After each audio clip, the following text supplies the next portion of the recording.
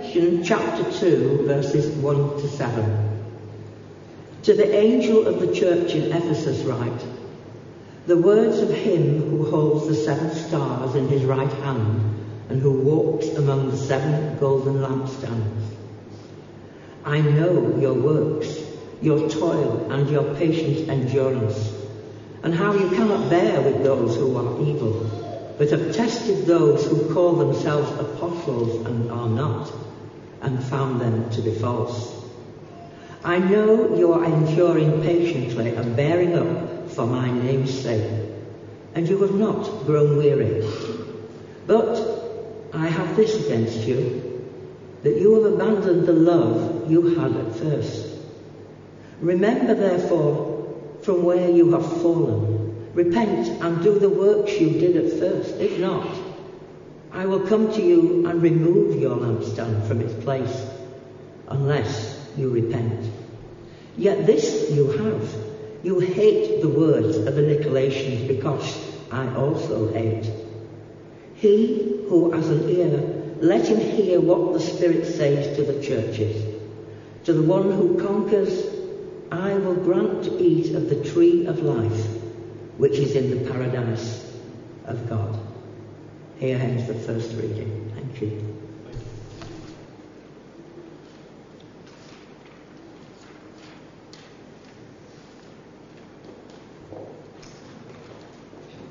Thank you, Rory. So I'm just pray, loving God, that our hearts and our minds may be open to hear your word, to know your presence among us, and to know the reality of your love in our lives. Amen. Amen. So, as Phillippa said, today we are beginning a new series of sermons based around the book of Revelation and John's vision of prophecy to the 7 Anatolian churches in Ephesus, Smyrna, Pergamum, Thyatira, Sardis, Philadelphia and Laodicea. Just take note, even curates worry about pronunciation of things in the Bible. These were churches which were facing pressure from the Roman Empire and wider society, both of whom presented ideals and priorities which were very different to that of the Christian community. The early Christian world was connected by travelling Christians, apostles, prophets, teachers, itinerant missionaries who would travel from place to place, spreading the gospel message, sharing news from other churches as they moved from one place to another. In doing so, they placed themselves in a position of reliance on the hospitality of others. All 7 churches mentioned in the book of Revelation were located within about 100 miles of Ephesus. You saw on the map that Shoba showed us that they weren't too far from each other. And it seems quite likely that they would have formed sort of network of a circuit for travelling preachers, of prophets travelling in the area. Each of these 7 churches faced their own particular challenges, and as such they received a specific message from John, meant just for them. Today I'm talking about the prophecy to the church in Ephesus, exploring the topic of first love, lost church. In the 1st century, Ephesus was an important city. It was a major port in Asia Minor, what we know today as Turkey. With a population of about 250,000 people, it was a bit smaller than Leicester is today, but it was still a place of significance. It was a place of trade, of travel, of commerce. It was also the site of the Temple of Artemis, one of 7 wonders of the ancient world, but a source of pagan culture. The church in Ephesus has been introduced to us in the book of Acts and in the Pauline letters, and it's described mainly in positive terms. It's presented as a great example of Christian life, faith and witness. The Ephesian church was active in ministry. They worked hard. They'd been patient under the threat of persecution. They'd avoided the corruption of false prophets, recognising the difference between the people who were really following Jesus, heart, mind and soul, and those who were just going through the motions. Today, as Shoba alluded to, there's little evidence remaining of that active church that once thriving city of Ephesus has long been abandoned, and today it is little more than a site of historic ruins. Now, I'm sure most people will remember their first love. Love is, after all, a big thing, and when it hits you that first time, it leaves a memory that lasts in your life. I'm going to give you a big clue if I tell you that my first love was Take That. Yeah? In case you are not familiar with Take That, you are missing a treat. They were a 90s boy band who sang pop songs, and as a 13-year-old girl, I thought they were the most amazing thing ever. With my sister and my friends, we would spend hours in my bedroom listening to their songs, on cassette, of course, rushing into town after school so that I could buy the latest singles. Singles, remember those? Yeah? Putting posters on my bedroom walls. We had endless talks about whether we were going to marry Mark or Robbie. We learnt the dance routines, and there is still no argument in our family that A Million Love Songs is the most romantic love song ever written. No argument there on that. I won't hear anything of it. I can still remember where I was on that day when the biggest news event of the 90s hit us. Not the death of Princess Diana. No. This was much more significant. The 13th of February, 1996, we heard the devastating news that Take That had split up just before Valentine's Day. How could they do that? It was heartbreaking. 30 years on, I can just about laugh about it. But at the time, this was serious stuff for teenage girls across England. The Samaritans even set up a helpline for people just to offer specific support, to help people go through that loss, the trauma of what they were facing. In case you're wondering, I did not phone the helpline. But I do have really fond memories of Take That. It still makes me smile when I hear them on the radio. But that intensity of that first love, the passion that they inspired at me at the time, has softened and it's changed over the years. But those first loves are big, aren't they? They are all-consuming. They command all of our attention. And it can be really painful when they don't pan out quite the way we expect them to. I think this is true not only when we're on the receiving end of that love, but also when we're the ones offering that love. Of course, John's prophecy today speaks into a love much deeper than the teenage infatuation over a boy band. As we'll see in the weeks to come, there's a pattern in John's prophecies. Each message begins with a reminder of Jesus' presence and power. It moves on to praise for what the church has been doing well, followed by a warning about something that has not been going so well, an area of risk which the church should be aware of, before concluding in a promise in which the Spirit speaks into the work of the church and provides a glimpse of the glorious future of the church centred around God. John's prophecies are quite sharp, they're quite pointed, and it might be comforting for us to imagine that they're targeted at another church, another community. They might even, we think, be irrelevant for us here today. But beware, I suggest, because the warning of danger that they carry can be easily imagined for every church and every Christian community, even for us here at the Martyrs. Love is not just something that we feel in our hearts. It is practical. It's something that we do. We show love in the way that we treat people. It's in the hospitality that we offer, in the way that we demonstrate generosity. These things are at the heart of the gospel. They shape Christian mission. The church in Ephesus had started well. It was inspired to follow Christ in word and in example. And yet the passage tells us that this first love has diminished. It no longer shines quite as brightly as it once did. The suggestion is that as time has gone on, the Christian community has begun to compromise on its fundamental principles, those things that ground it. And it's begun to develop a sort of comfortable coexistence with the pagan world that surrounds it in Ephesus. With recent news of the latest census results that indicate that Christians are now a minority group in the UK, I think this raises a really interesting question for us.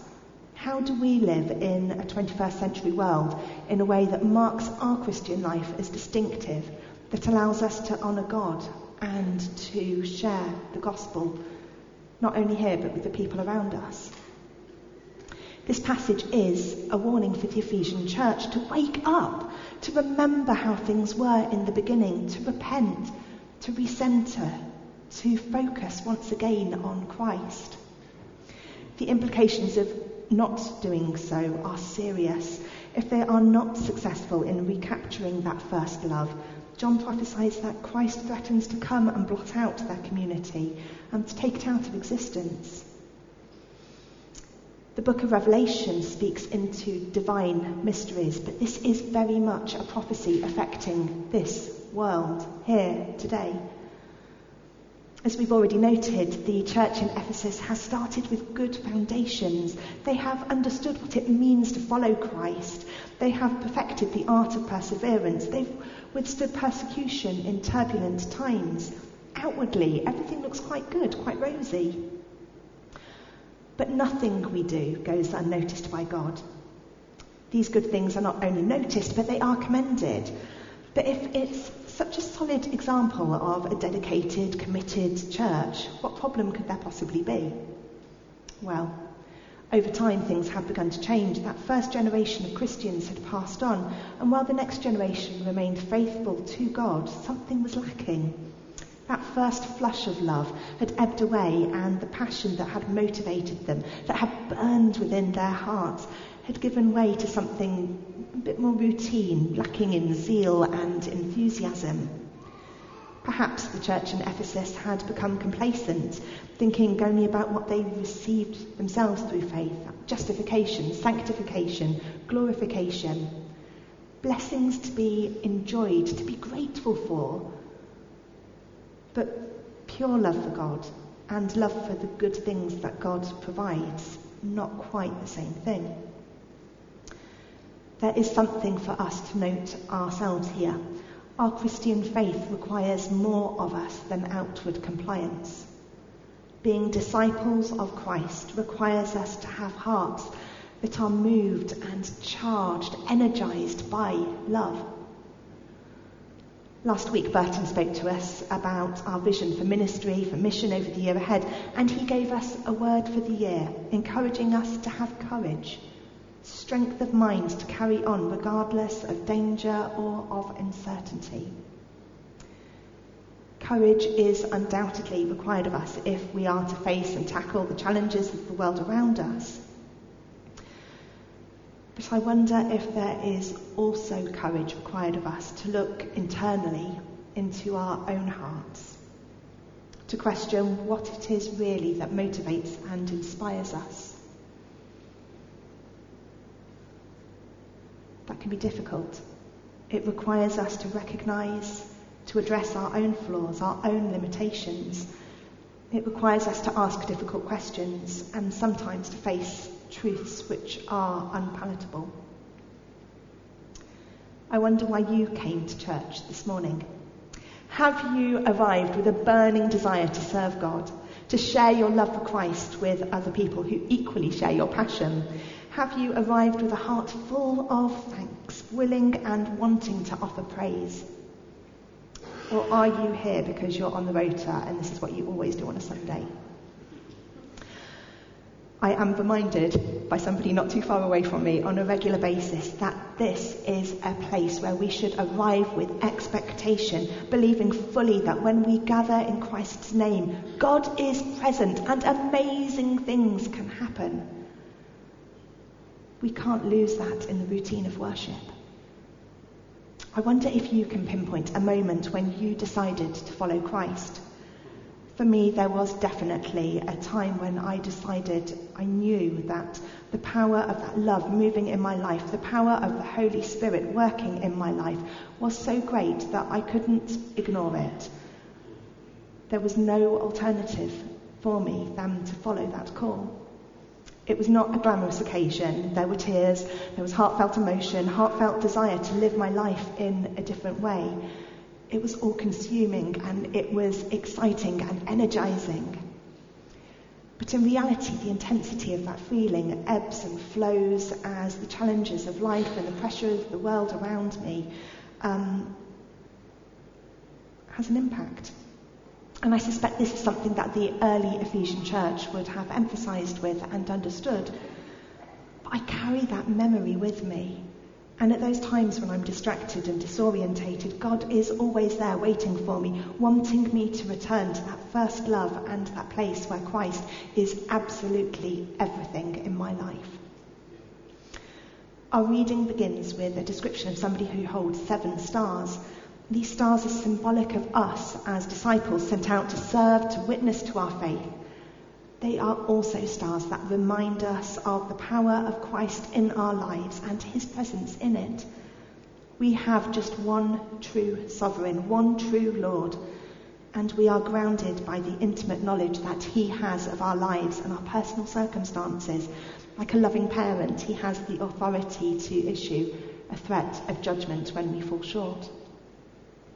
So with authority, the church in Ephesus was commanded just to return to the basics, once again to do just what they did in the beginning. This wasn't something for them to do at a random point in the future. They were meant to turn back the clock immediately and do what was right in God's eyes. And if they failed in this, the warning was harsh and stern. The church's presence would be terminated. We are not mausoleums. No church is guaranteed a permanent existence. To survive and thrive, we must demonstrate the marks of true Christian faith. Love for Christ, love for one another. It's not just in the words we say, it is the way we live our lives every single day. Love is at the very heart of everything it means to follow Christ. It is essential to our beliefs and to our practices. Without love wrapping us up and shaping everything that we do, we are liable to drift away, to lose our way. It puts us at risk of being on course for spiritual disaster.